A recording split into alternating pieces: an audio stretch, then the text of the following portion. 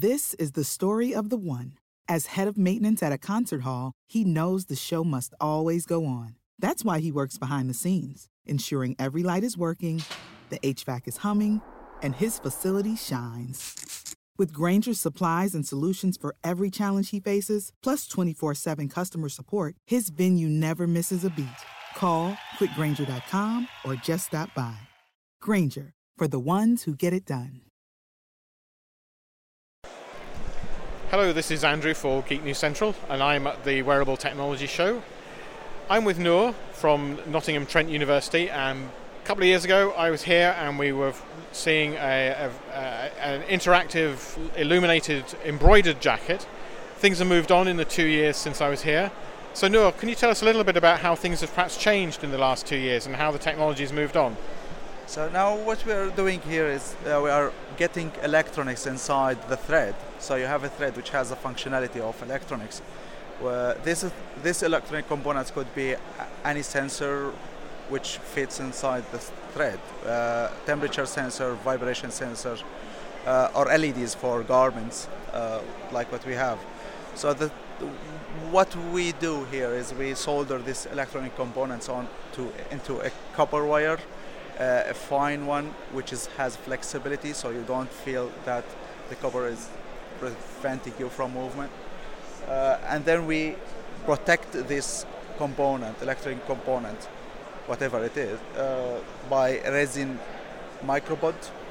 So we add a washability function to this electronics. So when it goes to the washing trails, it passes these trails. Okay, and these components are literally, they're about 1 millimeter long, aren't they? Yeah, the long of this, the one that you're looking at here, is 3 millimeters, okay, roughly, and the diameter not 1 millimeter. Yeah. So it should go through between the filament of the fiber and the filament and the fibers of the thread, and you can't notice it when it's inside the garment. Yeah, no, you really can. I mean, you had a sock that you were showing me there with I think a thermistor or something in it, yeah. And you couldn't feel it in the thread at all. We have several applications. One of them is the socks that you tried to find the thermistor inside to measure the temperature of diabetic people. Acoustic sensing yarn to get the sound for soldiers when guns. Okay. So that can pick up bangs and noises and things like that. Around them. Right. Vibration sensor for people who are working on drills. They have problems with their hands for blood flow and vessels. Another application could be RFIDs, radio frequency identification chips, which can go inside this yarn. Okay, so you could build that into a fabric, and you could actually kind of almost like track someone as they go around a building or whatever. RFID is to identify the component that it has a specific frequency, so you can read it. Right. Like this. Okay. Or it could be an expensive piece of equipment, or a bandage, or something along those lines as well. The point that we are doing is that we are using traditional textile filaments and what's available electronics to get this functionality. So we are not using that specific fibers. It's polyester. Okay. It's LEDs from which available in the market. We are using them together to get this functionality and this. Okay.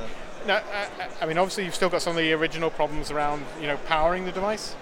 I think this is the problem with all wearable electronics. It's the powering. Even for mobile phone, you go tonight home and you find your mobile phone off.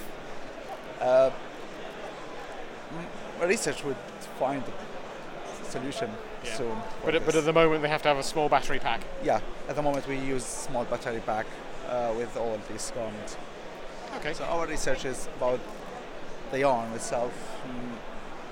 We might find another research institute was working on the powering. Okay, and if people want to know more, do you have a website? Advanced Research Group on Nottingham Trent University. Okay, so Advanced Textile Research Group. great. Ohio, ready for some quick mental health facts? Let's go. Nearly 2 million Ohioans live with a mental health condition. In the U.S., more than 50% of people will be diagnosed with a mental illness in their lifetime. Depression is a leading cause of disability worldwide. So why are some of us still stigmatizing people living with a mental health condition when we know all of this? Let's listen to the facts and beat the stigma. Ohio, challenge what you know about mental health at beatthestigma.org.